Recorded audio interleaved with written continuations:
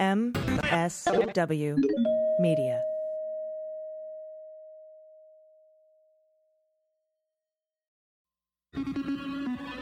News with swearing. Daily beans, daily beans. Daily beans, daily beans. Hello and welcome to the Daily Beans for Friday, May 8th, 2020. Today, Trump asked the Supreme Court to stay the order to hand over the Mueller grand jury materials. Trump abandons the CDC's strategy to reopen as FEMA privately warns the states are still experiencing shortages of PPE. Richard Burr's family also sold off stock prior to the COVID crash. Trump installs an RNC donor as Postmaster General. Dem lawmakers demand intelligence on coronavirus origins. The Department of Justice released a less redacted Rosenstein memo defining the scope of the Mueller probe. Republican Ken Buck ordered an election official to falsify voting results. The military is requiring a medical waiver for those who were hospitalized for COVID. Trump's valet has tested positive for COVID. A woman who accused Fauci of sexual assault admits Trump supporters, namely Jacob Wohl, paid her to do so. And the Department of Justice files a motion to dismiss the charges against General Michael Flynn. I'm your host, AG, and with me today is Jordan Coburn. Hello. Whew, I'm out of breath. We're done. I can't talk anymore. I know. I was gonna say slow news day, huh?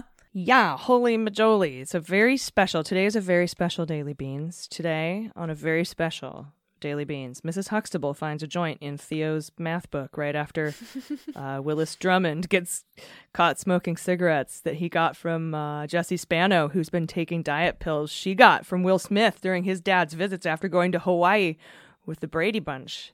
It's a very special Daily Beans. That was amazing. I understood about 50% of those references.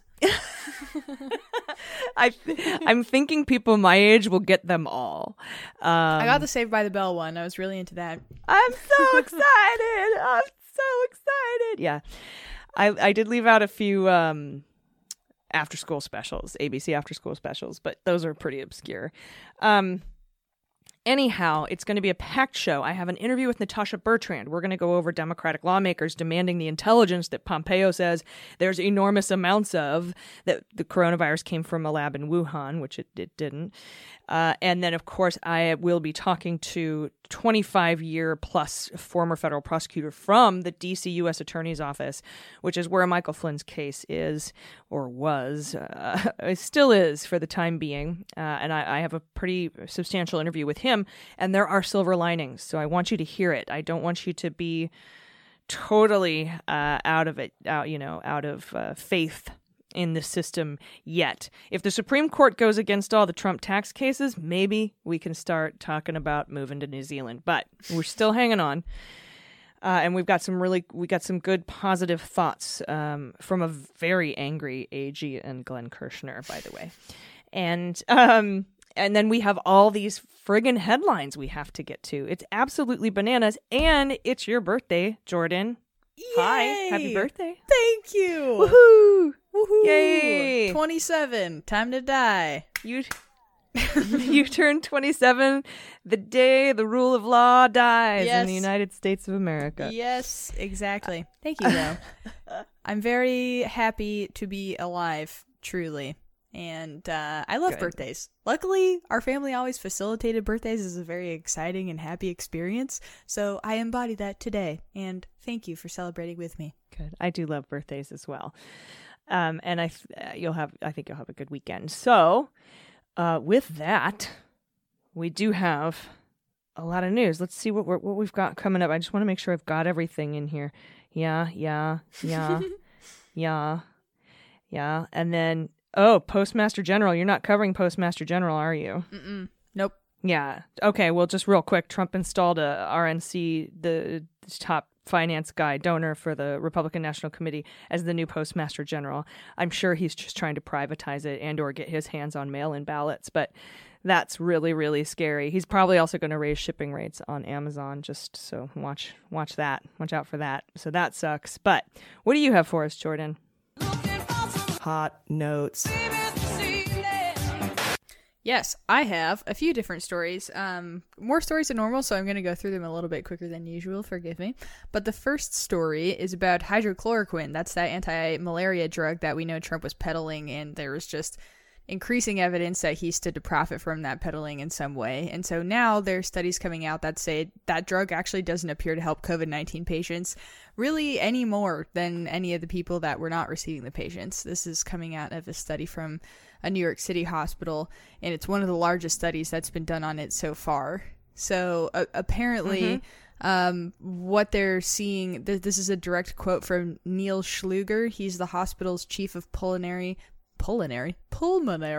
and critical care. Someone told me on Twitter every time, oh god, I have to find the direct quote.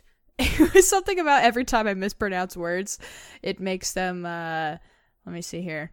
I just got to get it right so that everybody... It makes them smile. No. It makes them smile. No, it says, I feel pain when you say words wrong. Oh. Gosh. So silly. Anyways. It's wrongly, by the way. Embrace the adverb. Okay, I felt some pain right there. But well, now I just want to mispronounce all the words. I know. I'm just kidding. I don't want to put anybody through pain. Yeah, no, I'm just kidding. Just a joke, making fun of myself. I do mispronounce words a lot. But but yes, essentially, this is coming out of this hospital that's seen and done so many different, trials, and they've experienced really no difference in what the outcomes are of that treatment. And so Neil Schluger, he said, patients who received the drug didn't fare any better than patients who didn't. Our strong feeling is the drug should not be routinely administered to patients with COVID-19. He's one of the study's authors, Neil Schluger. So there's some sort of a closing chapter, bookend on that end. It'd be nice. It would be nice. Hopefully. In terms of data. This is a peer-reviewed study, and the previous studies that came out of Brazil had 80 or so patients, and then there was another study at the VA that had 148 patients. This study had over 1,400. So it's a much more substantial sample size. It's been peer-reviewed, and it's not even... within a margin of error, no significant difference. There's no significant difference. So, the end there is not even a consideration. So It's done. It should be over. You're right, but it's probably not. Yeah. I agree. It depends. Well, I guess we'll see if people keep trying to push that. But as of now, it seems pointless. And I hope that people are actually reading the news and they can, especially the people. Like I said, there are people who are very privileged and are able to go and procure this medicine on their own, for even folks like that, or maybe, I don't know if there's other scenarios in which you could procure that kind of medicine, and I just hope that people have read this. You could probably drive to... No, you can't. The border's closed. I would say you could probably drive to Mexico and get it. But yeah, anyone listening, and tell your family, hydroxychloroquine and chloroquine are more dangerous than not. Yes. And they do not help. They do not help at all. So hopefully everybody will hear that. Totally. And if you Google it, there's anecdotes from people that have taken it and have experienced a deep amount of regret from the effects that they believe they experienced from that drug. So 100% the conclusion is not that it is a good idea to take it. So even if you're not down to jump on the train of, everybody shunning it, at least understand that it's not, there's zero conclusive data that shows that it helps. The next story that I have is coming out of CDC news. So a CDC official confirmed to CNN yesterday, or today actually, yesterday, we're Thursday, hello, that it was clear that the White House is just not going to heed their 17-page draft recommendation for reopening the country. After the White House itself asked for that recommendation. And apparently the reason that the White House gave for not accepting this recommendation from the CDC was that the plan was, quote, overly prescriptive, unquote, because guidance in rural Tennessee shouldn't be the same guidance for urban New York City. And they said that the recommendations didn't fit the phases that had already been outlined by the task force. So, yeah. They took the opportunity to emphasize that the reopening, the White House took the opportunity to emphasize that the reopening is a governor-led effort. And McEnany said that the president has said that governors make the decisions as to move forward, and we encourage them to follow our phased approach, which, as we know, because we don't forget history, is not the tune that he had before. And now that it's more convenient for him to say governors can do whatever they want to do, now he says, yeah, go ahead and do that. But if it's a liberal governor that's wanting to follow something that's more in line with the CDC, then he'll come out saying some shit like, I make all the rules. Now that it's coming out that that's not gonna, some governors have different opinions than others, now he's siding with those governors that want to do it in a way that's antithetical to what the CDC wants to do and other medical experts, really, and is saying the governor should decide. So that's what's going on there. Yes. Indeed. I mean, like you said, like no state has even met any of these criteria. It's bonkers. Yeah. I mean, really for me is like, I think one of the most dangerous things that's happening currently, regardless of what side of the aisle you're on, is the lack of consistency in messaging. And this is just like another example of that, which is very frustrating. For me, it is so paramount that we find some sort of avenue through which people of all sides can get on the same side and get behind. And the more that these kinds of headlines continue to come out, I should say, it's just more and more indicative that we're incredibly far away from that. And that's just probably the most disappointing thing, honestly, coming out of this whole crisis response right now for me. Yeah, I would agree. I would tend to agree. Yeah, totally. The next headline, Trump's valet has tested positive. So when we say valet in this sense, it's not what you think of in general when you think of like a valet person. This is a member of the U.S. Navy, and they're like, very experienced and qualified people, and they hold a lot more of a role than you would think that word sort of lends itself to. Kind of like an executive assistant. Like totally. It's not a car parker. It's a yes. Yeah, a valet. I don't know why they call them valets. As a matter of fact, just probably tradition. But yeah.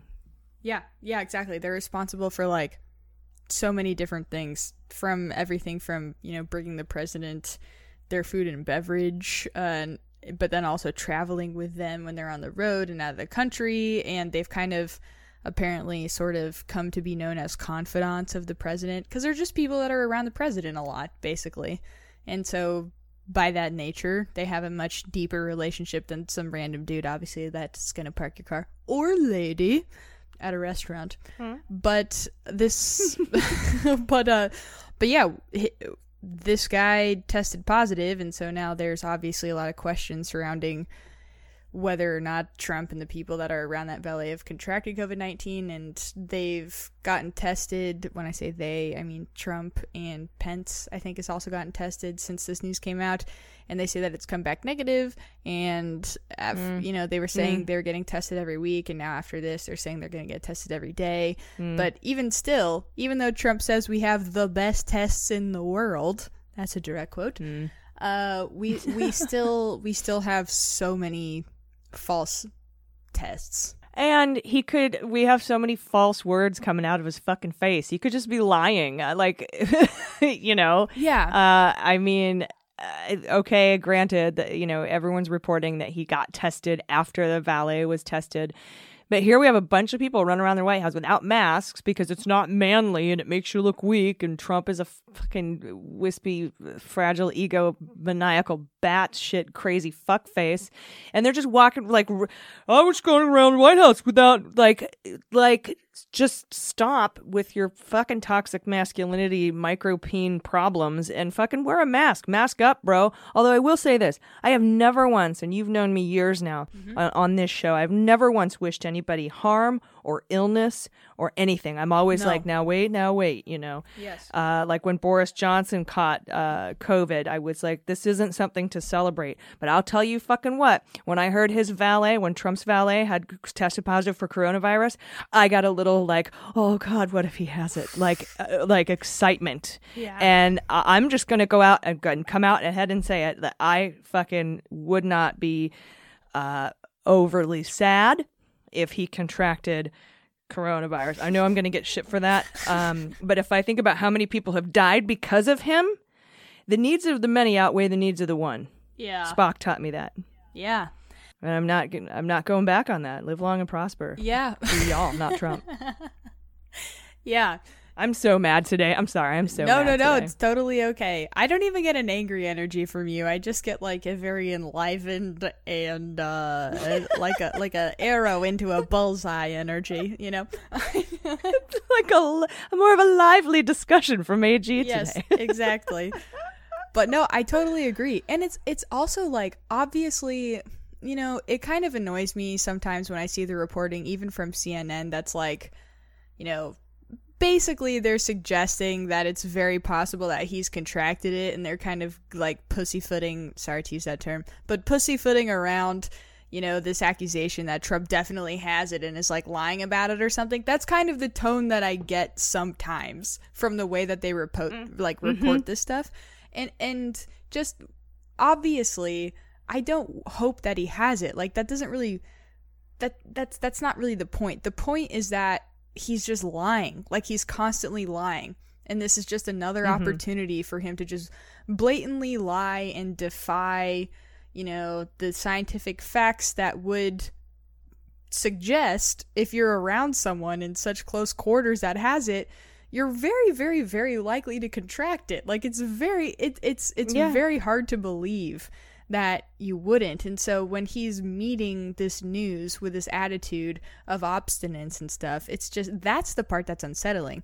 If you get tested and you test negative, if you were just like, oh shit, this guy that's really close to me has it, I should get tested, that would just be so much more reasonable than how he comes out against it, which is like he's some sort of impervious kind of like superhero Jesus, which is what he wants people to believe. Yeah. And that's why it pisses me off. Yeah, and fuck him anyway, because he wants to, draft my mom into some sort of conscripted warrior army against coronavirus that she might die so that the economy is okay? Yeah. Fuck you. I've already been in the military. I don't want to go. I don't want to be a warrior for your fucking cause, bro. Just eat shit. Go away. Resign. God, please just fucking resign. Right. Ugh, sorry. But I know for him to address it appropriately would require him to, you know, just express some sort of humility in the face of the tone that he sort of approached this with so far. And we know that we're not going to get that from him. And that's what's frustrating. It's not that he's not getting sick, which I think is kind of like the tone that can come off sometimes when, you know, the media is like accusatory of him. The real messaging to me is like, this guy has denied that this is a problem, and the fact that someone that is so close to him has it, and he sort of, you know, seemingly continues to just not even address the fact that it's a real issue is what's frustrating. Yeah. Yep. Agreed. Yeah. And then my final story. It's my favorite story. I'm so glad that it's last. We got Jacob Wool back in the news, everybody. You know Jacob Wool. He's the basement dweller. He's the guy. Yeah. He tried to pay our friend who's been on the pod, Jennifer Taub, who's a professor, tried to pay her money to get her to say that Mueller had sexually assaulted her or harassed her back in the day. He has all these press conferences in his mom's driveway. He started that fake consulting company that used fake photos of models. And he comes out with that guy Jackman, who always has his fly down in these press conferences. I don't know why. I feel like it's some sort of, like, it's like he's trying to say something. about his masculinity with that move. But yeah, Jacob Wohl, and I have to tell you, Jordan, I'm so glad you're covering this because when I saw the headline, it was from Raw Story, and it just says Trump supporters paid a woman to say that she was sexually assaulted by Dr. Fauci. And I was like, oh, it's like what Jacob Wohl does. And then I open up the fucking... why they don't put his name in the headline, I don't know, because this is his jam, isn't it? Oh my god. Yes. This is his favorite thing to do, is use his mom's allowance money to pay people off. I just imagine his mom being like, Jacob, I told you your allowance was for bread and eggs only. I don't want... Now we have Tell no your eggs. friend to zip up his pants. Yeah. No. But yeah, he tried to pay somebody off to make a false claim about against Fauci. So he just continues the trend of picking people that are, against Trump and trying to get them to allege sexual assault allegations against them. But it keeps backfiring on him because these people keep going to the press and keep turning on him. It's so... Yeah, this lady's like, this motherfucker tried to pay me to say this. Yes. You suck at recruiting fucking honeypots, dude. You suck. Yes, and he apparently tried to go after the same person to make false claims against an unnamed celebrity. So he dipped his hand into the same pot. And now he's just once again just looks like a fucking idiot. And he tried to say that he had that army guy or that ex-Marine who now works for a escort service that did BDSM stuff with Elizabeth Warren. Remember that? That was fun. Exactly. Yeah, he had allegations against Robert Mueller, Buttigieg, and Warren. And others. So that's just how come he's not in jail? How is he not in jail? I know that's a question for me. I don't know. I know he's under investigation for his false claims made in the past, and that takes a while in California. But, it's just, this is unbelievable and so sad. And just another example of how GOP operatives can weaponize the Me Too movement against us and why... I honestly think that Believe All Women might have been promoted by folks who wanted to exploit it later, because that's using, I don't know, it just seems like a reflexive measure to me. Yeah, I mean logically, of course, if there's any kind of weapon that exists, regardless of who it's against, people are going to see how they can weaponize it. That's just you would be naive to think that that's not a consequence of that.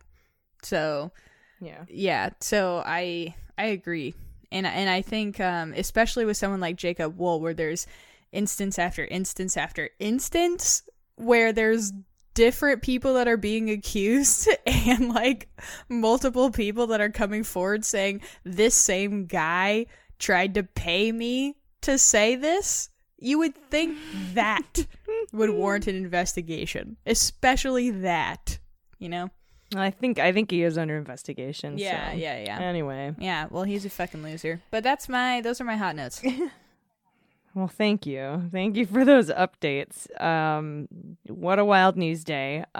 We will be right back with the big news of the day regarding Michael Flynn, and we have an interview with former federal prosecutor Glenn Kirschner about the silver linings. You don't want to miss it.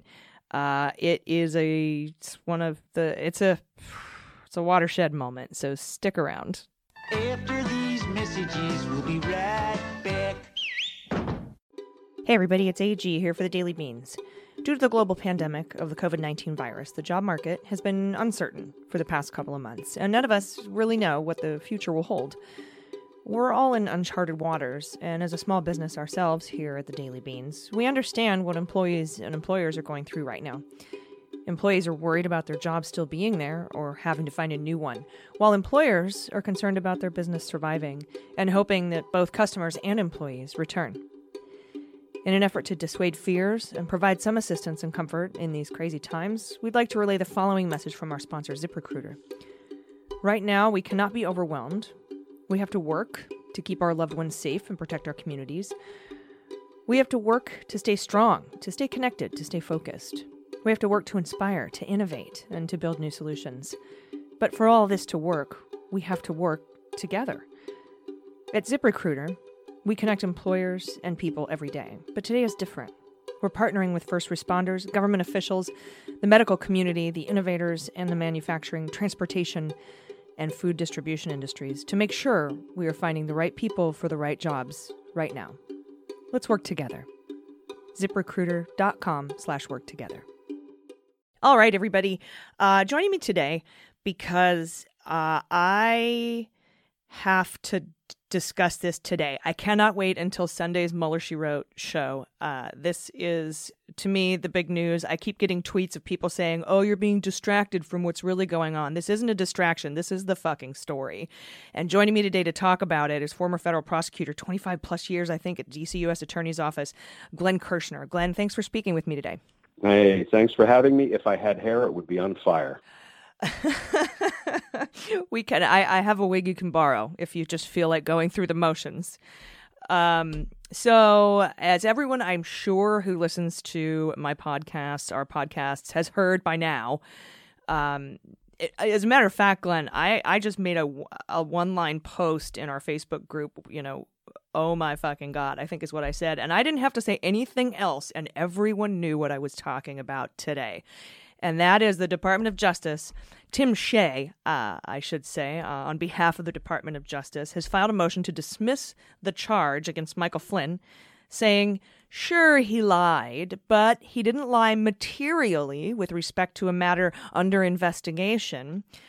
Quote, government has concluded that the interview of Mr. Flynn was untethered to and unjustified by the FBI's counterintelligence investigation into Mr. Flynn, a no longer justifiably predicated investigation that the FBI had, in the Bureau's own words, prepared to close because it had yielded an absence of any derogatory information, unquote. So basically what they're saying is lying to the FBI isn't enough of a crime. You have to be lying about something material to an investigation that's happening into you that's relevant. And the DOJ here is saying that the FBI was found really, they were about to close the counterintelligence investigation. There was absence of derogatory information. They even quote Jim Comey in this filing, saying Jim Comey said, this is a close one, this is a close one, to get their point across. What say you about this dismissal? Yeah, please don't listen to those purdy words that they tried to put into that phony legal document justifying Donald Trump, Bill Barr's, and Tim Shea's corruption, cronyism, and favoritism. Don't buy any of it, because what Mike Flynn did after talking with the Russians about sanctions, which he had no business doing, he then lied to the Vice President of the United States about it, as Donald Trump acknowledged in his tweet, and I believe the Vice President also acknowledged when it happened. And then he lied to the FBI about it. What that does is that compromises not only Mike Flynn, but our entire national security, because he was the national security advisor. Lying to the vice president about enormously consequential national security matters. Do not buy into, that faux legal document that was signed trying to justify why they were moving to dismiss Mike Flynn's knowing, voluntary, and intelligent guilty plea is a bunch of hogwash. It's corruption, plain and simple. And I'm loath to say the Department of Justice moved to dismiss the case. Donald Trump moved to dismiss this case for corrupt reasons, period. And what do you take? But normally when I see these documents, there's 4 or 5 signatories on there. I think Van Grack withdrew in a very terse one-line statement to the court. No one else has signed this document besides Timothy Shea. And I was wondering what does that say to you? So, yeah, Timothy Shea is a Bill Barr acolyte, or more accurately now, lackey. And Bill Barr, we know, is a Donald Trump acolyte and lackey. So here's what that means when no prosecutors assigned to the case would actually put their names on this motion to dismiss. This is the third time this has happened. It happened in the census case when the government was flip-flopping positions like crazy trying to appease Donald Trump. The prosecutors all withdrew from the case because they were not going to do something they perceived was improper or unethical. Yeah, and they were doing damage to themselves in the eyes of the court, too, by not being candid, right? So I remember that from that weekend conference call with the judge where the judge is like, WTF, everybody? And they're like, we don't even know, bro, and we're sorry. We're really sorry about this. We thought we had it, and they felt very abandoned by their own department, it felt like. And you know what? Can I speak up for the 110 or 115,000 Department of Justice employees, because I was one of them for almost a quarter of a century? We don't do things that are unethical or they're going to make us look like idiots in front of the court because, we're not going to walk in there and just parrot some line by the president if we know it's unlawful or if we know it's unethical or if we know it's not supported by any sort of law or precedent. We're not going to look like fools. The only thing we have left to do in those circumstances is remove ourselves from the case, withdraw from the case and say, we will have no part of this dirty deal, this drug deal, which has been said before. So the census prosecutors, the team had to walk off that case. The Roger Stone prosecutors had to all walk off the case, and one resigned from government altogether when Bill Barr swooped in to try to tell the prosecution, hey, you got to go easy on Roger Stone, Donald Trump's friend. The three prosecutors said, we're not doing that. It's not ethical. We're out. Now, here we have it happening a third time when the only name on today's motion to dismiss the Flynn case is the U.S. Attorney Tim Shea, not a single line prosecutor. And I know some of them who were assigned to the Flynn case apparently were willing to sign it. This is corruption, and there's no legal basis for any of this. It's all cronyism and corruption. Now, Van Grack went on to be appointed head of the new FARA violations unit at the department. And we all know, I think, one of the crimes that was sort of forgiven in exchange for his cooperation, for Flynn's cooperation, was that he failed to register as an agent for Turkey.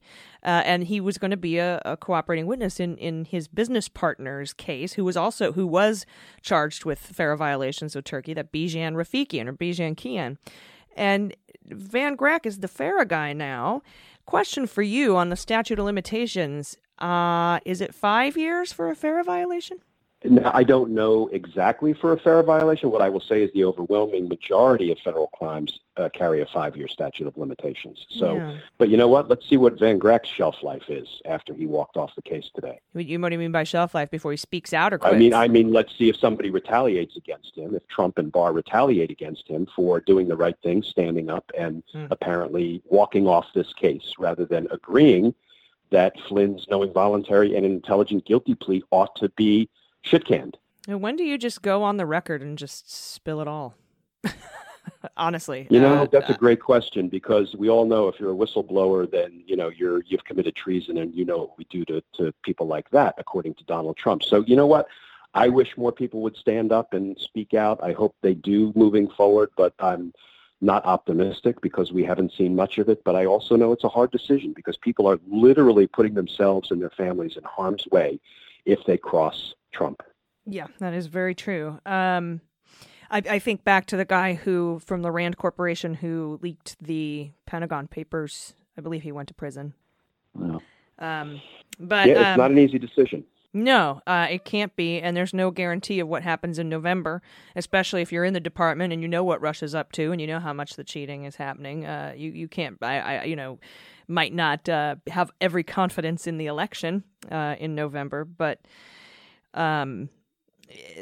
something else that came up in this document, they are saying that the FBI never told Flynn that lying to them was a crime, and that he also never really solidly lied. He mostly said, I do not recall, etc., even though on the phone with Andy McCabe beforehand, he said, you guys record all these conversations anyway, you know And there are tapes of these conversations, mind you. They were going to be released by Sullivan, but then there was a quick meeting DOJ behind the scenes with the Mueller team, and they're like, no. And so that sort of just got dropped immediately. So here we are. I think that just goes back to the don't believe all the bullshit you read in this document type of a situation. No, it's not a legal document. It's a propaganda piece, pure and simple. It's no different than us being told that chocolate rations are up after the government has cut our chocolate rations, a la George Orwell's 1984. Truth isn't truth. Truth is not truth to these people. This is this for some reason this seems bigger to me than the Stone or the census, or this seems more brazen to me. Is it? It is because all of it, whether it's Manafort or Stone or Flynn, it involves contacts with whether it's WikiLeaks or Russia or Ukraine. The kind of contacts that potentially compromise our country. Now, Flynn, I think, is the most dangerous and damaging because, the national security advisor to the president, for gosh sakes, lying about contacting the Russians and talking about sanctions. And I mean, what in the world, unless we had, an army or a military general who had sort of covertly defected to Russia and was now going to misdirect our troops. I mean, that is an analogy that I think in a very real way sort of characterizes the danger that Mike Flynn posed. And, the fact that he's not going to be held accountable for it now, although let's put a pin in that because I think we're going to talk about Judge Sullivan's options in a minute. Mm-hmm. But not only, assuming the case does get dismissed, I predict you're going to see Donald Trump invite Flynn back into the administration in some capacity. Oh, my God. Holy shit. Wow, that I would feel so much safer knowing a compromised, not just compromised by Russians knowing that he lied, but Turkey knows, and who the hell else? I'm sure the Five Eyes are in on it, but now I'm the eternal optimist, right? Today I'm just like, oh my fucking God, today is a hard day for me. However, I am the eternal optimist, and I know that it's Judge Sullivan. And this is a motion to dismiss. This isn't we get to dismiss by. You can't do that without leave of court. Can you tell us what that is? Sure. And, there's an enormous black cloud hanging over our country at the moment as a result of this. But there is this faint silver lining that I can see. And that is when the government files a motion to dismiss a case, the government cannot unilaterally just say, and therefore the case is dismissed. It is a motion that goes to the judge, and the judge has to decide whether to grant the motion to dismiss or deny the motion to dismiss. Because right now, the posture of the case is it's pending sentencing. Mike Flynn pled guilty under oath and affirmed it a number of times, his guilt of the crime, in Judge Sullivan's courtroom. And it's Judge Sullivan's case, right? It is in his hands, in his jurisdiction right now. So, and what I will say is, having litigated in front of Judge Sullivan when I was a federal prosecutor in D.C., he is, I'm going to say, one of the best people in the country to be handling this case right now, because the man, first of all, he's a lion and something of a legend in D.C. criminal justice circles. If there's one thing that he cannot tolerate, it's governmental misconduct. And I know firsthand because he called my office to the carpet a number of times in the years I was an AUSA in D.C. when he got even a whiff that the government might be playing some kind of games. Well, this isn't the government playing games. This is just rampant government corruption in, broad daylight. He is going to want answers at a minimum. So here's what he can do. He can order an evidentiary hearing on the government's motion to dismiss.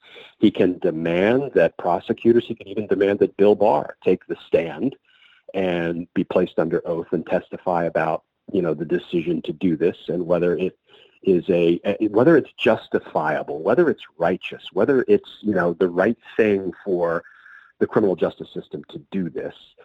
And, he can deny the motion. And if he denies the motion, he will then say, let's go to sentencing. Now, inevitably, there will be an interlocutory appeal, an appeal before the case is over to resolve whether he correctly denied the motion to dismiss. But if anybody is going to boldly move to protect the integrity of the criminal justice system and our country in a very real sense, it's Judge Sullivan. So I'm hopeful that he will deny the motion, order an evidentiary hearing, and air some of this stuff out in his sort of determination to do the right thing and to do justice. Yeah, and a couple things. I mean, the Department of Justice knows Sullivan has to dismiss this case because they've said in their filing, hey, we just want to remind you that the court has never just not dismissed a case if the prosecutors have asked for it. We just want to remind you of that. And he also Sullivan doesn't take kindly to leniency because someone was a general or in the military. If we remember from his ruling in the Petraeus case, I think it was, wasn't it? Yeah. And it's not even leniency for being a general. Sullivan will appropriately hold somebody to a higher standard if they are a general, particularly on matters of criminal, violation of national security matters. So, and here's the thing. I love when people say you can't do this because it's never been done before. There's something called precedent. And you know how we make precedent? Doing something for the first time. If we never did something for the first time, there would be no precedent on any legal matter. And I'm telling you, Sullivan is the guy to do it. I'm not saying he's going to do it. Let's assume he goes the other way. Let's assume that at the end of the day, he decides to grant the motion to dismiss and the case is over. Here's the other little bit of silver lining that's lurking behind this enormous black cloud. He will dismiss the case without prejudice. Yes. All that means is the case is dismissed for the time being. And come January, when we have a law-abiding president and a law-enforcing attorney general, boy, one of the first cases that will need to be brought is the criminal case against Michael Flynn. And Flynn lied, I think it was in January of 2017 to the FBI, so that... Plenty of time. 5-year statute of limitations. We got till, 2022? Yeah. Yep. We have a year. All right. Well, it sounds like if there's any judge in this country, that's our last best hope for something, at least a dismissal without prejudice. Is that correct? Without prejudice? Without prejudice, yeah. The only reason to dismiss something with prejudice is when, the government has been involved in misconduct that is detrimental to the defendant's rights. Mm-hmm. This government, this attorney general, is involved in misconduct that is benefiting the defendant's rights. And that is something in my 30 years as a prosecutor I don't think I've ever seen before.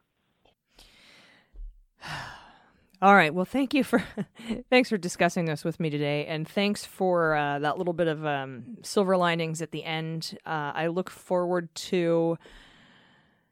What's the timeline on this? Do you think? I mean, this motion was just filed. I'm assuming no one's going to file a counter motion since everybody dropped off the case that was a prosecutor's with the DOJ. So what's next? Is just Sullivan pop a minute order in and say? Yeah, Flynn's lawyers will probably file a reply to the government's motion to dismiss, either joining in the motion or, this sounds a little bit idiotic, but not opposing the motion. Mm-hmm. But they're going to want to keep their heads down because they're already, way ahead in the game. And then I predict Judge Sullivan will set some sort of a hearing.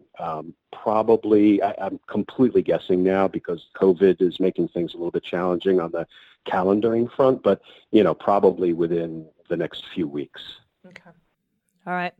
Because I know Walton's hearing is still June 18th for the unredacted Mueller report. I'm assuming Sullivan has not only seen the entire unredacted Mueller report, but a lot of other evidence that's not in the Mueller report that we aren't privy to? I think he has, because I was in the courtroom on the first go-round when he tried to sentence Flynn. And it was clear that Judge Sullivan was privy to information that we didn't have, because he just went off on Flynn. He said, sir, you arguably sold out your country. He pointed over his right-hand shoulder to the flag that stands in his courtroom, and he said, you have dishonored everything that this flag stands for. And frankly, sir, I'd like to know why you weren't charged with treason. So, listen, Sullivan knows a whole lot more than we know. Mm-hmm. Yeah, absolutely. All right. Well, thanks again for taking the time to talk with me, talking me off the ledge there. I appreciate it. Everybody, former federal prosecutor Glenn Kirschner, where can they find you?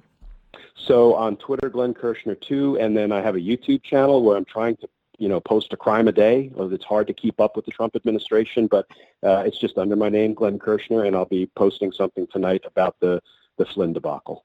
All right. Thank you very much. All right, everybody, stick around. We've got more show coming up right after this. Hey everybody, it's AG, and this helping of Daily Beans is brought to you by Helix Sleep. There are a lot of reasons why many of us are having difficulty getting a good night's rest right now. Could be stress, could be politics, news, COVID, guilty conscience, pandemics, but night after night, if you find yourself having difficulty falling asleep or restlessly tossing and turning, I highly recommend checking out Helix Sleep. The problem could be your mattress. I did, and I discovered my trouble sleeping came from a very common cause, having not just a crappy mattress, but the wrong mattress for the way I sleep. There is nobody on the planet like you. Why would you buy a generic mattress built for everyone else? So what Helix Sleep does, they customize the mattress to fit you in the way you sleep the best. Whether you're a side sleeper, which I am, or a hot sleeper, or you sleep cooler, I'm a hot sleeper, or if you like plush or firm, I like real soft. With Helix, there's no more confusion, no more compromising on an average mattress. Helix Sleep matches your body and your sleep type to your preferences and the perfect mattress for you. So just go to helixsleep.com/dailybeans, take their 2-minute sleep quiz, and they'll match you to a customized mattress that will give you the best night's sleep of your life. I swear, it's seriously the best mattress I've ever had.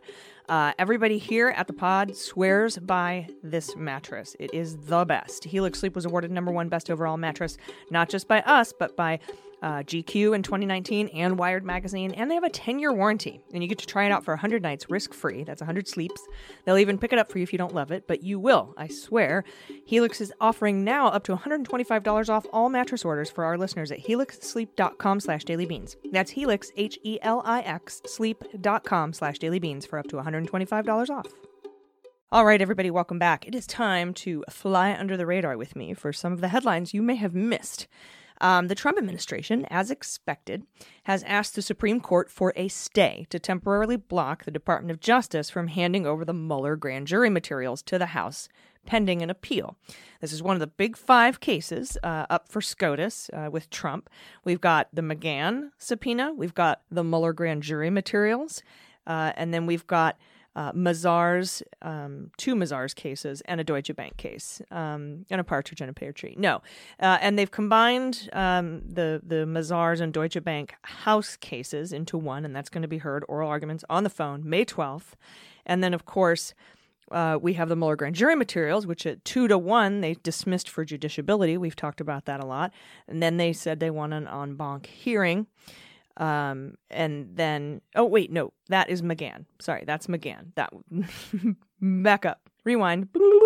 So the 2-1 that wasn't justiciable was the McGahn subpoena, and so they're waiting to hear that en banc, waiting to hear that in front of the full panel. The Mueller grand jury materials, they decided that the D.C. Circuit Court of Appeals said no, you have to hand it over, in a 2-1 decision, I believe. And DOJ was like, uh-oh. And so they had until May 11th to either file a stay with the Supreme. Well, first they tried to file a stay with the D.C. Circuit Court of Appeals. D.C. Circuit Court of Appeals said, no, we're not giving you a stay. And you have till May 11th to file a stay with the Supreme Court. And that's where we are here. Today they did that. We expected the Department of Justice to do that. They're asking the Supreme Court for a stay. I have beans on them granting that stay. They've granted every stay in these cases with the president. I don't think that one is warranted. However, I think they will grant that stay. We will soon know. So that's going on. That's what's going on with that case.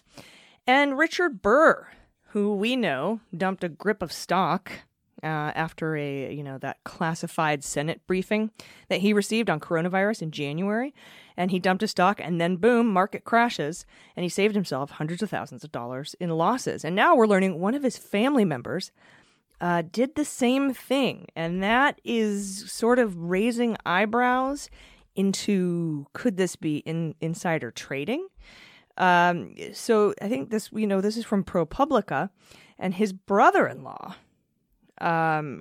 basically sold between $100,000 and $280,000 worth of stock.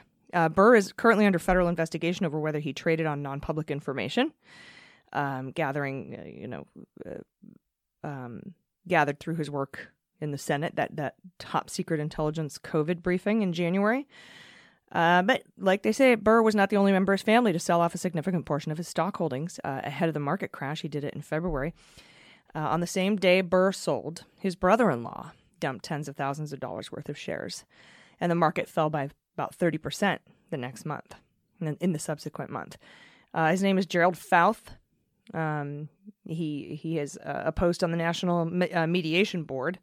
And like I said, he sold between $100,000 and $280,000 of shares in 6 companies, including several that have been hit particularly hard in the market and the economic downturn following coronavirus. So that's interesting. And a person who picked up Fouth's phone on Wednesday hung up when asked if Fouth and Burr had discussed the sale in advance. So that looks good, right? So you call for comment. And you're like, hey, Fouthie, did you sold your stock on the same day? Did you discuss that sale with Richard Burr, the senator who, had a top secret briefing on the upcoming pandemic? And you just hang up. So that's pretty cool. Trump in 2017 appointed Fouth to a 3-person board, the National Mediation Board. That's a federal agency that facilitates labor management relations within the nation's railroad and airline industries. He was previously a lobbyist and a president of his own transportation economic consulting firm. So, whoopsie doodle. We'll hear more about that, I'm sure. Let's see, what else is going on in the headlines here today? The Department of Justice has released a less redacted version of the August 2nd memo written by Rod Rosenstein that defined the scope of the Mueller probe. We've gone over this memo a bunch, at least the previous, more heavily redacted version. There's still a big old giant redacted part about an investigation into someone, but this one does reveal that they were looking into Page and Papadopoulos and Flynn and Manafort. So take a look at that if you get a chance. I'll go over it in detail this weekend on the Mueller, She Wrote episode, and we'll get into that. This is a very special episode today. I have to save time. I have to fly through these headlines because we have so much going on with the Flynn investigation being dropped, the charges being, not the investigation, the charges being dropped, and of course, I just spoke to Kirschner about, and that took up a giant chunk of this episode. So I'm flying through these, but I will be picking all this up on the weekend shows. So, I promise. There's another cool thing that happened today. Do you remember Ken Buck? He's the Colorado rep that got the surprise of his life when he asked Robert Mueller last July during testimony whether the president could be prosecuted after he left office, to which Mueller promptly said yes. And he's like, wait, so you're telling me the president could be prosecuted after he leaves office? Yes. And everyone went, whoa, clutched their pearls. It was so fun. At least it was fun for me. Well, Ken Buck is in a bit of hot water. Apparently, in a Colorado race, you have to get 30% of the vote in the primary to move on to the general, and somebody only got 24%.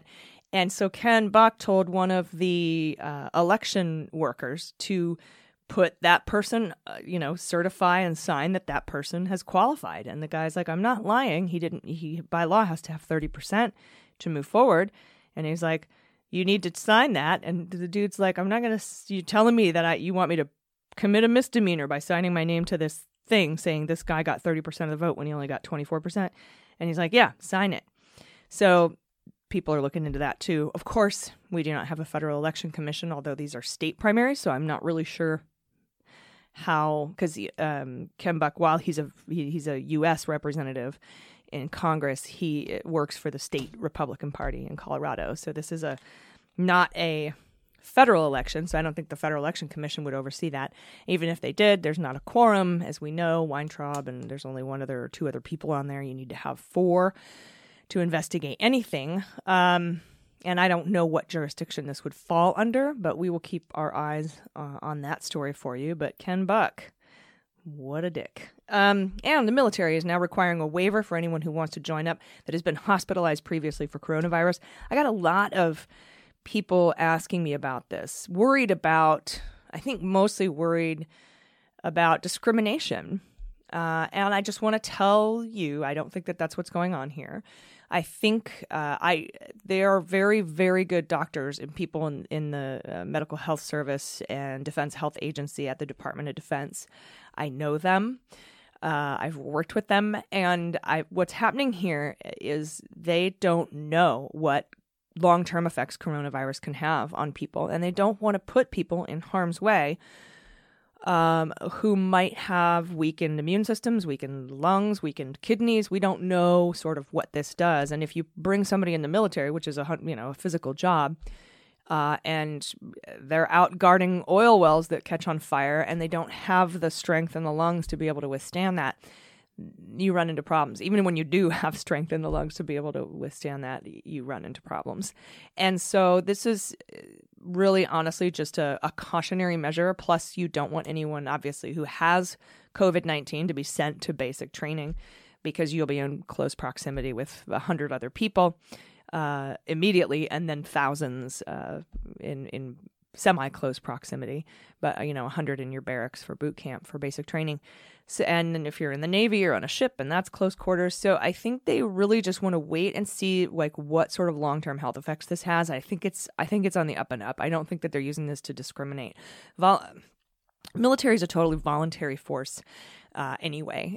So they change the regulations to get in all the time. They change the weight regulations. They change the height regulations. They say, you have to have a certain score on your entrance exam. If they really need people, like right after 9/11, they'll drop it down to you only need to get 15. And if it's a full voluntary force and they don't want to encourage people to join maybe at that moment, then they might up it to 20 or 30. This is at their discretion. I don't think there's anything untoward going on here, but that is happening. And from Politico, Dem lawmakers are demanding answers from the Trump administration. And joining me today to discuss this is the author of the story and national security correspondent for Politico, Natasha Bertrand. Natasha, thanks for speaking with me today.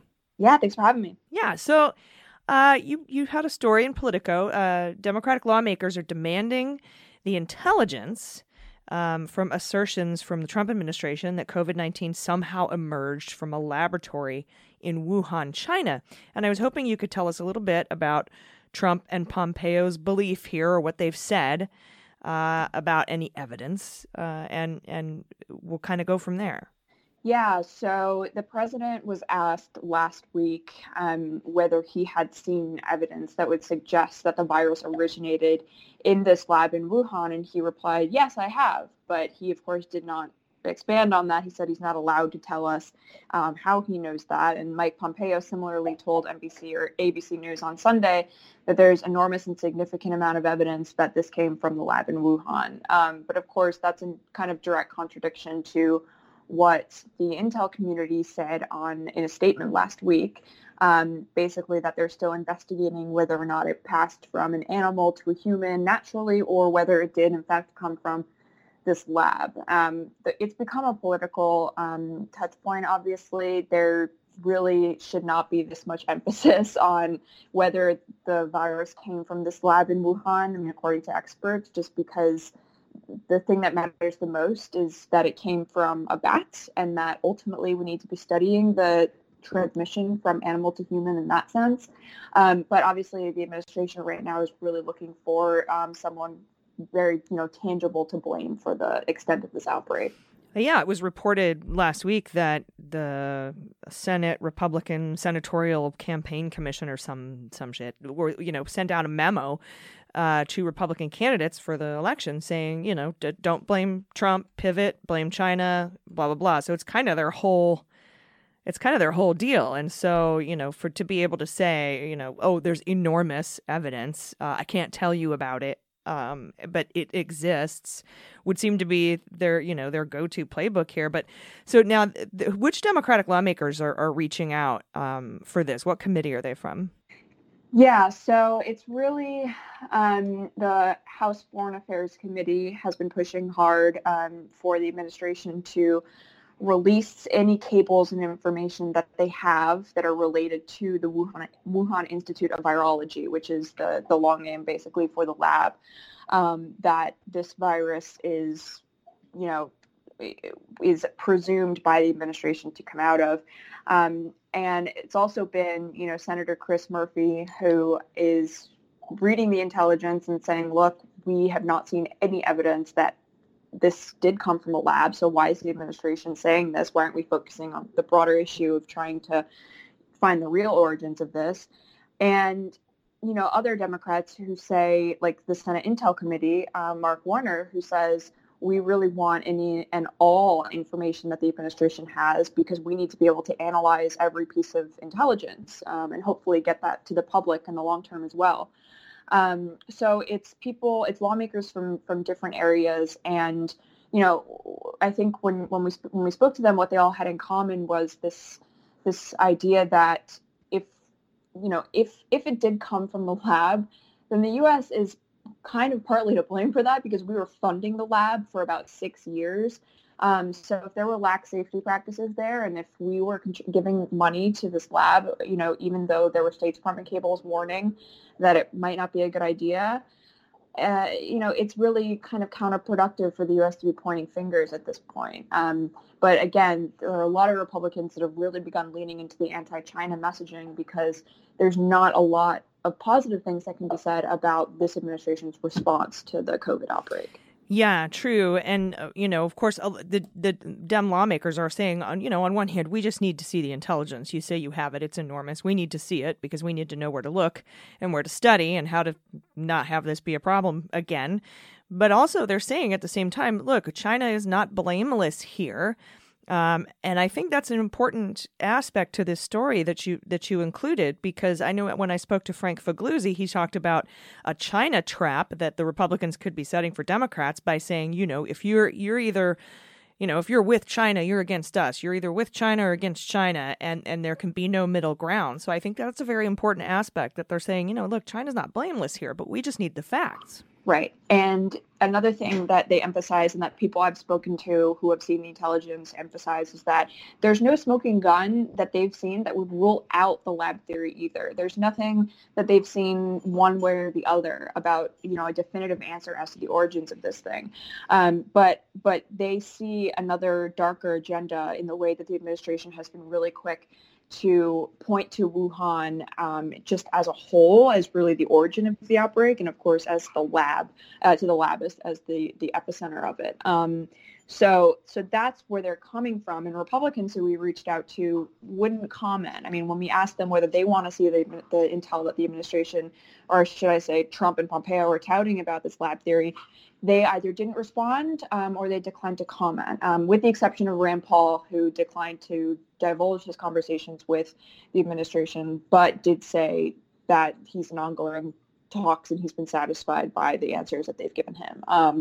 But yeah, so far the only pressure we're really seeing on this is from the Dems, and it's really unlikely, I think, that they're going to get anything tangible, because it seems as though Mike Pompeo is starting to slowly kind of walk away from the definitive characterization that he gave to ABC News about, how this is kind of, at this point, there's all of the evidence points to the lab theory. He is kind of leaving open the possibility that maybe he's just analyzing the intelligence differently from other people. So the bottom line is that we probably will never actually know where this thing came from, and it'll probably just be what Dr. Fauci told National Geographic, which is, it came from a bat. It was animal to human transmission, whether or not it was in a lab or in a wet market or in the wild. So that's where we need to focus our attention. Yeah, and you talk about Pompeo muddying the water. What was it he said today to reporters? Was it? So he was asked whether it was productive to claim that there was direct evidence to support the Wuhan lab theory, if the evidence right now is merely circumstantial. And he said, look, one man's direct is another man's circumstantial. So that's kind of the new alternative facts, I think. Yeah, that's not real. That's not that's precisely like we have our entire justice system is set up to make that not the case. Okay. It really doesn't make sense. And I think, he was asked last week during another interview whether he thought that the virus was man-made. And he kind of fumbled that response as well and had to walk that back because, of course, the entire intel community has said that it concurs with scientists that this was not man-made, in other words, to be a bioweapon. So it seems like he's been struggling to kind of keep up with the White House's demand for strong anti-China messaging in this moment, and they're looking for a very, specific target to put all of their blame on at this moment. It almost feels like this is sort of a Trump said that in the moment. I've seen evidence and then had to go make that real. That just has happened so many times. And you specifically mentioned Trump and Pompeo. Are other members of the administration on board with this theory? Like anybody from the Pentagon or other officials, or is it pretty much just those two? At this point, it really just seems to be those two. We've seen a few leaks to Fox News saying that the weight of the evidence points to the lab theory, but no other credible mainstream outlets have reported that from what we've seen. And given our conversations with people in the administration, they all agree that while the lab theory is a possibility that they haven't ruled out, they don't really know what Pompeo and Trump are talking about when they say that the weight of the evidence points to one theory over another. So we're not getting that from anyone else, particularly in Congress. People who've seen the intel say we have no idea where they're getting that from. And that's on both sides of the aisle. So it's definitely confounding.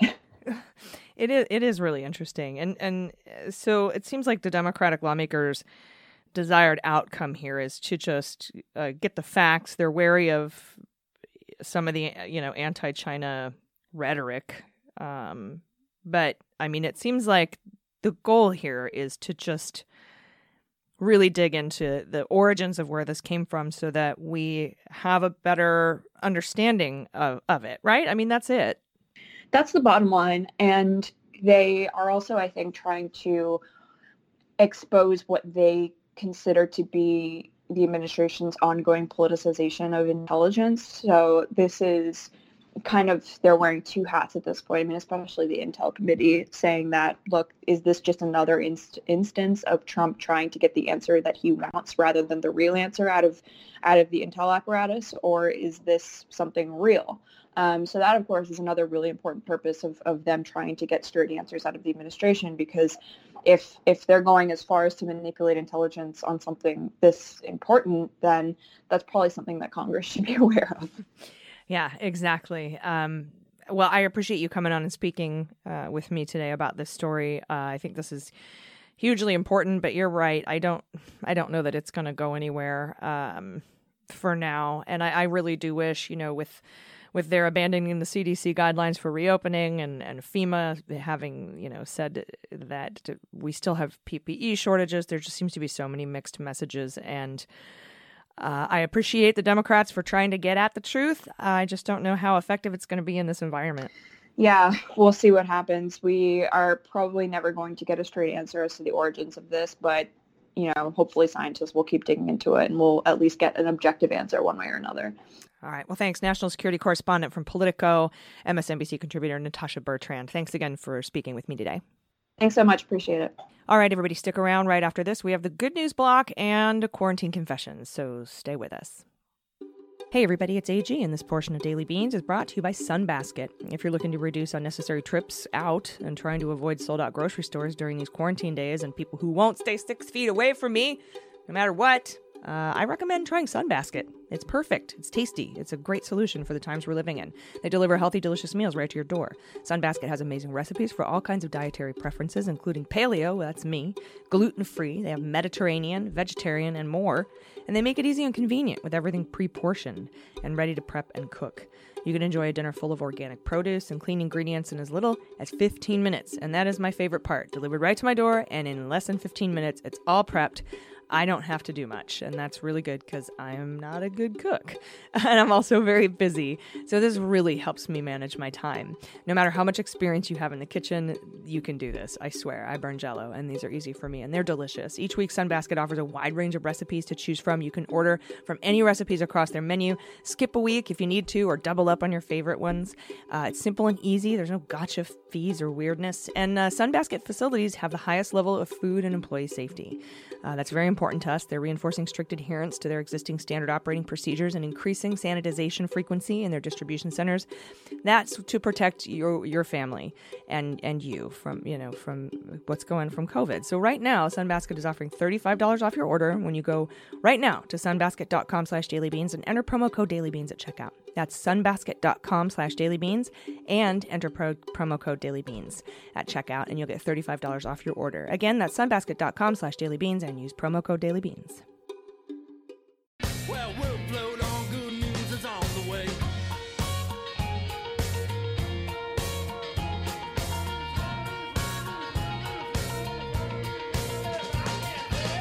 All right, everybody, welcome back. It is time for the very much needed, today of all days, good news block. And back with me to share the good news and quarantine confessions with you is Jordan Coburn on her birthday. Hello. Da-na-na-na-na-na. What was it? I told you, hooray, hooray, the 8th of May is actually National Outdoor Intercourse Day. Although Jonathan Colton says it's the 1st of May. Oh. But that's fine. I've been celebrating the 8th of May since high school. And I think I might be a tad older than Colton, although I could be wrong. And it might be regional. Maybe National Outdoor Intercourse Day is on the 8th of May in the Southwest, whereas maybe in the Northeast it's celebrated on the 1st of May. God. I don't know. That's so funny. But what is the good news today, Jordan? Yes, we have a lot of good news, and we have even more quarantine confessions, so I'm excited for this. Our first good news is coming from Wendy. All right. Wendy says, "Love you guys. Thanks for all that you do. I have a little good news that's not political. My job is to work with the Veterans Transition Center to help veterans reintegrate into the workforce. We were able to set up a contract with the county to help transport people from a homeless community into motels during the crisis. Last Friday and Sunday, my company paid out-of-work veterans to transport 50-ish homeless people to safe quarters. I'm hoping to keep the program going and keep my veterans working and driving while helping the homeless community too. Sorry, but it's good stuff." That's incredible, Wendy. Awesome. Thank you, Wendy. Thank you for your service. Totally. I know that super strikes a chord with AG for sure as well. Yes. I may or may not have anything to do with the Veterans Affairs and the veterans. Yes. I don't know why I'm talking like an incel right now. Yes, please babysit my tarantula while I go wear my fedora to buy some Bitcoin. That's the voice that you do when things are somewhat, muddied. Yes, I may or may not know. Yes. Yeah, you're right. Okay, next up from Colorado Girl. Colorado Girl says, "Here's my happy news. My daughter was so influenced by Tom Hanks giving away typewriters and making them cool that she now wants one. She's been a total trooper, having to go into the office with me 2 to 3 times a week during this pandemic, so I introduced her to our typewriter at work, and now she types 'I love you, Mommy' on single sheets and brings them to me and keeps wanting to write a story every day we are there. It's amazing to see, and I call it her history lesson." Oh, that is so cute. I thought you were going to say, like, she was so inspired by Tom Hanks giving away typewriters that she decided to start giving away something, to her for... No, she just wanted one. And I love that because that is me, 100%. I'd be like, you know what? I'm so inspired by you, Tom Hanks, that you need to give me one of those. Yes, I know. And that is so adorable that she types that, "I love Mommy," and brings it to you on individual sheets. That's so friggin' cute. It's so cute. And they also attached an adorable photo of her typing at the typewriter. And she's wearing this. How old is she? She looks like she can't be more than like 8. Maybe. Oh. Yeah, and 8 or 9, and she has this adorable little rainbow tutu and these cute little Ugg boots, and she's typing away at this old as fuck typewriter. Oh my god. I know, it's adorable. Oh, that's so great. And I'm with you. I love the vintagey feel. I personally have an obsession with writing in pencil. I love to write in pencil. I should actually start writing more letters because just the old school feel of it. So I know where she's coming from with that. Yeah, it's funny how even like someone as young as her daughter can experience that sentiment of, you know, simpler times, basically. Just this big old hunky machine that exists to solely do this one thing. And it was, yeah, it's so cute. Thank you for sending that in. Our next one from Jamie. About a week ago, the daughter of a good friend had a birthday, but because of COVID-19, she was unable to have a party. Instead, she had a drive-through birthday where friends and family drove by their house and shouted, "Happy birthday!" and honked their horns to help her celebrate her 11th birthday. Since she loves to sing and regularly performs in local musical productions of Annie, Mary Poppins, etc., my wife and I decided we should sing her a song from one of our favorite musicals. As we approached the house, I linked my phone to the stereo and pulled up a karaoke video of the song we planned to sing. It was so awesome to see a line of cars pulling through the neighborhood and to see the smiling faces of our friend and her daughter enjoying the love and support of the community. When it was our turn, my wife and I sang Under the Sea at the top of our lungs to an 11-year-old girl who had never even heard of the movie called The Little Mermaid. So as you can see, there is some good news here, but also a confession from a 43-year-old man that he loves The Little Mermaid. As the lone liberal in a family of Trumpers, I truly appreciate the work you do to spread the good word. Keep up the good work, and thank you. Reminds me of the Greg Giraldo bit where he's driving somewhere and all he hears is this one guy say to another guy, two guys loading a truck, "Hakuna Matata, motherfucker." and he's like, what sort of conversation, what's your favorite Disney song conversation preceded Hakuna Matata, motherfucker? Yeah. It's like, no man, it's Under the Sea by The Little Mermaid. No, it's Hakuna Matata. No, Under the Sea, Under the Sea. It's no, Hakuna Matata, motherfucker. I just absolutely love Under the Sea. Yes. I vote for Under the Sea. Yes, that's so funny. I do too. As a redhead, I'm partial to that. And if you get a chance to listen to Greg Giraldo's Midlife Vices, it is one of the best comedy albums of all time. May he rest in peace. Hell yeah. All right, our final good news is from Melissa. Melissa says, my province, British Columbia, is starting to open up. We can gather in groups of 2 to 6 people. Movie theaters and the film industry are scheduled to open up by this summer. Provincial parks by sometime in June. Hashtag Good News Day. Okay. I feel like okay, here's the thing. I'm not privy to the situation in other, cities, let alone countries. So to me, I totally can sympathize with what that feels like as a person that's been living alone and isolated and not in a country that's experiencing the highest count of deaths in the world. So I'm with you. I'm with you on that. Yeah. If you can trust your leaders and you feel confident about that and in their leadership, then fuck yes. Yeah. That is good news. That is definitely a high five from afar. Yes. Yeah, 100%. And 2 to 6 people too. It's like, I wonder when that's going to happen with us. Like when we're going to start being able, to start recording in person again, for example. I feel like it's really, we're already like we're a week into May today. And I feel like June is when we're going to start seeing those kinds of lifts happening, even in California. I think the end of May is probably, at least from what I'm reading from scientists and doctors, when you and I will be able to sit in the same room 6 feet apart. Right. From each other to record the show. Yes. We each have our own very specific microphones that we don't share with anyone else. And, I have a lot of disinfectant and stuff like that. So it's not, I think probably from what I'm hearing, end of May, and that's if things keep going the way they're going. We'll see. We'll see. But 100%, if you're in a situation where that is something that is safe and awesome, then please, I'm jealous and do it. Right, exactly. And especially the movie theaters and film industry scheduled to open up by the end of this summer. That's amazing. I wonder what that's going to look like, if they're going to have people space out or if like people have to still wear face masks or something. Regardless of what it is, if you're able to gather in groups of 2 and 6 people, and like I said, you trust the people that are telling you to do that, then yeah, we're here celebrating with you on that. And woohoo! Yes, woohoo! saddest, loneliest birthday ever. Is it time for your favorite segment? Yes, it is. It is time. It is time. This is the best segment, everybody. Let's get to it. It's Quarantine Confessions.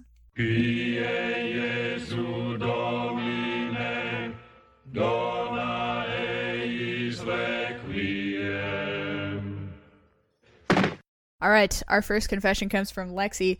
Lexi says, quarantine has given me the time to learn how to quilt, and I finished my first one. A local sewing shop did a Zoom meeting to help me get started. I've been sewing forever, but was overwhelmed by the idea of a quilt for some reason. I've already finished my second quilt top. Amazing. Post a picture. Tag us. I want to see it. Yeah, I love quilts, but I can't quilt. Maybe one of these days.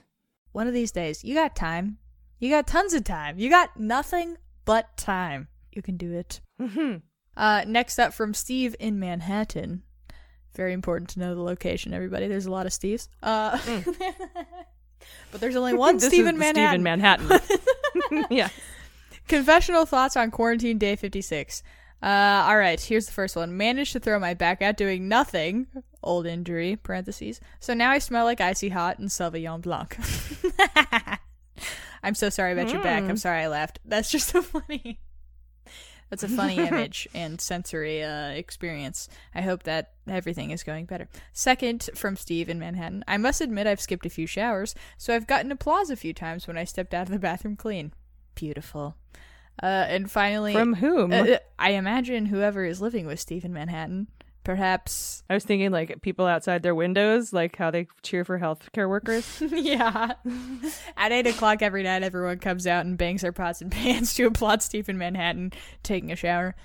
Everyone's living so close together. It's that dire of a circumstance.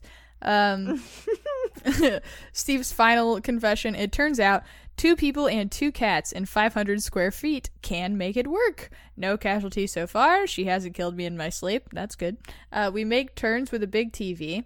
Oh, we take turns with a big TV. Her Japanese game shows, me with British murder mysteries and horror movies. We'll get to the last season of Game of Thrones eventually. Success for Steve in Manhattan. You're in the last season of Game of Thrones. Yeah. That's the truth, isn't it? Spoiler alert, there's no winner. Right. We're all... Oh, gosh.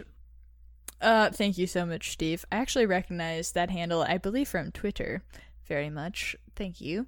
Interact with us on Twitter, by the way, if you want. I'm at Jordan's Confused on Twitter. AG is at Muller She Wrote, and we also have at Daily Beans Pod. So if you ever want to talk to us, just hit us up on there. Mm-hmm. Okay. Next, we have some anonymous ones. From Anonymous, today I actually forgot I was naked. Seriously. I was cleaning up the house, reading and chilling. Then my husband came in from his home office in a room separate from the main house.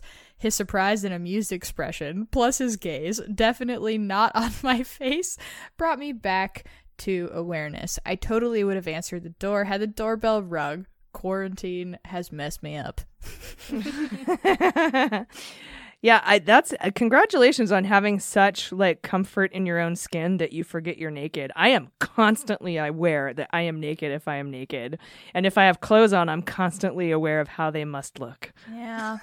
Yeah, I feel that as well. I too wish to someday roam naked with no repercussions in my mind or the outside world. That would be amazing. Mm-hmm. Nah, that'd be fantastic. I don't mind if there's repercussions in the outside world. I would just like to be comfortable.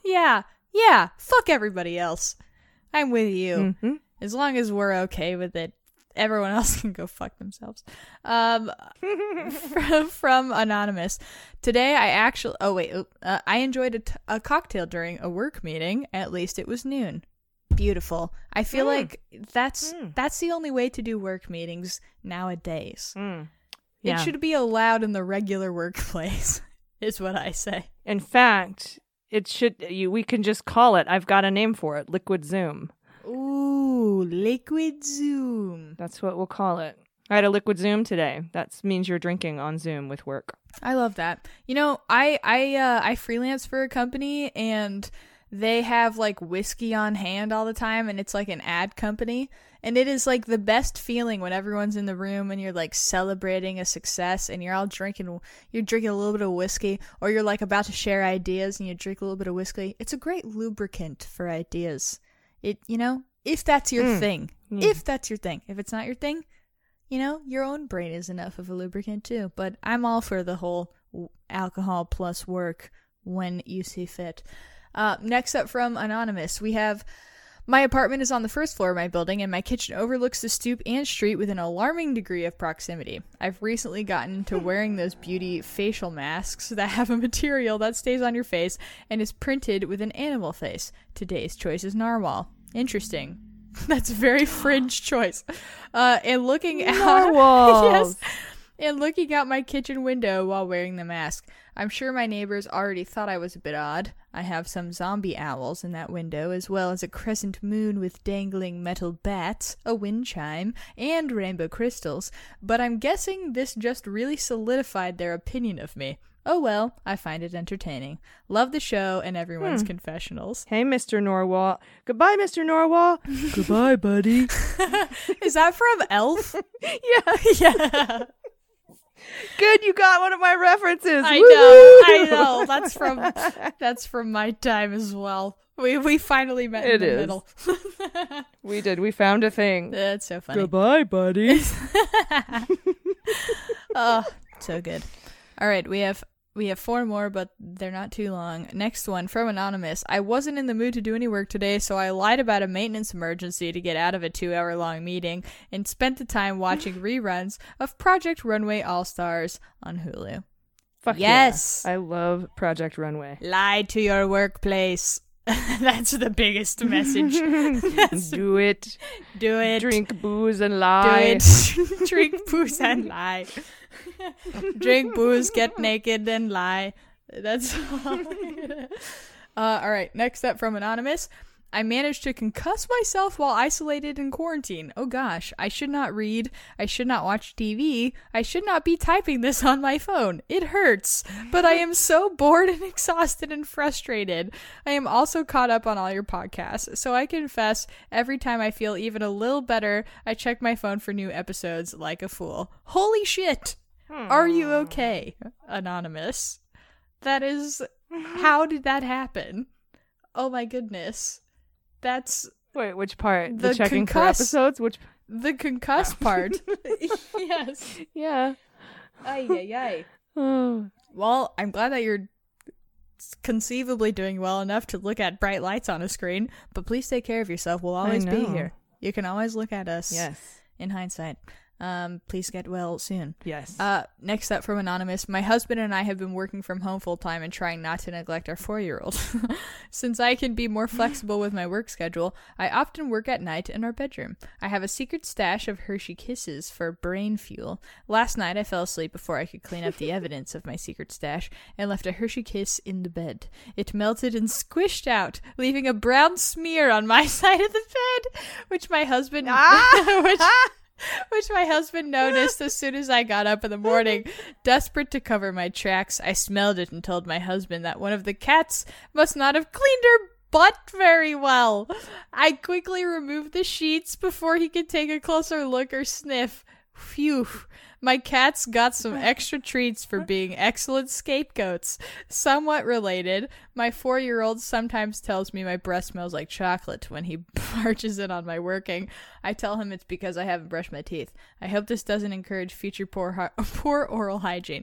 Stay safe, and thank you for helping me stay sane. Oh, that's so funny. Oh my God. That is really, really hilarious. That is so funny. That is such great lengths to go to.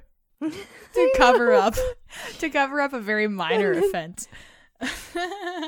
Yeah, but then it looks like you pooped. Yeah, exactly. Like, what's worse? Well, yeah, right. Getting caught with a Hershey's Kiss or that? Yeah. It's the brilliant excuse though, because now they're going to be thinking, all right, they're just blaming themselves shitting the bed on the cat, but really, it wasn't them shitting themselves either. It was a chocolate. It's brilliant. It's too many degrees separated from the actual crime. They'll walk away, hands clean. Finally, from Allie. Allie says, Allie or Ollie? A-L-I. I'm sorry if that's wrong. Does it say if they identify as a he, him, or she, her? No, nothing. A-L-I. There we go. From from a hill line. I know somebody really, really close to me that spells it A-L-I and it's pronounced Allie. Okay. Well, in that spirit, I will say Allie for this confession's sake. From Allie, I sit in the kitchen and tell my kids I'm cooking, but really, I'm just trying to hide from them. Amazing. I was just thinking that today about the dishes. I was doing the dishes and I was like wondering, did my mom, because I feel like my mom did the dishes all the time, and I can't remember if it's because we never offered to help, that's probably what it was, or if she just experienced a nice sort of like respite from all of the stress when she was doing the dishes. The dishes and chores and everything, it's like a nice, and cooking, it's a nice, break from everything else. So I'm with you on that one. That's all of our confessions today. Thank you, everybody. You can send them in to us at dailybeanspod or email them to us. And we love them, and everyone else loves them. And these segments are really gaining steam, so keep them coming. Yes, it's like my favorite part of the day. I look forward to it. All right. Well, thank you for all the good news and the quarantine confessions. Do you have any final thoughts before we get out of here? Let's see. For my birthday, if everybody would consider either, listening to the new podcast at I Disagree, or becoming a patron of the new podcast, or becoming a patron of Daily Beans, or any of our projects, or even just sending us a message on Twitter at Daily Beans Pod, at Muller at the I Disagree Pod, at any of these things. It just brings me immense happiness to feel like more connected to, I guess, that would be great. Mm-hmm. Why not interact with us, have fun with us? It's a good time. Have fun with yourselves, everybody. That's my final thoughts. It's a good time. It's a good show. That's our network. That is our network. Mm-hmm. Starburns. It's a good show. Yes. All right. Well, everyone, please. First of all, Jordan, have a wonderful birthday weekend. I will miss you on the Q&A, but we will see you back on Sunday for Muller, She Wrote and the Daily Beans Monday. And I just hope you have a really, really wonderful birthday weekend. Thank you. I got lots of work to do. I appreciate it. You'll be moving. It's going to be so bad. I think, I don't know if we said this on air last time, but I feel like I really wish I could help you move, man. I sure wish I could help you move, but COVID. You're the best, but guess what? You pay me well enough that I'm able to hire movers. and I'm gonna be fine. It's all thanks to our patrons. Yes. So. Yes. All right. Everybody have a wonderful weekend as well, whether it's your birthday or not. And please take care of yourselves, take care of each other, take care of the planet, and take care of your mental health. I've been AG. I've been Jordan Coburn. And them's the beans. The Daily Beans is executive produced and directed by AG and Jordan Coburn, and engineered and edited by Mackenzie Mazzell and Starburns Industries. Our marketing manager, executive assistant, production and social media direction is Amanda Reeder. Fact-checking and research by AG, Jordan Coburn, and Amanda Reeder. Our music is written and performed by They Might Be Giants. Our web design and branding are by Joelle Reeder with Moxie Design Studios, and our website is dailybeanspod.com.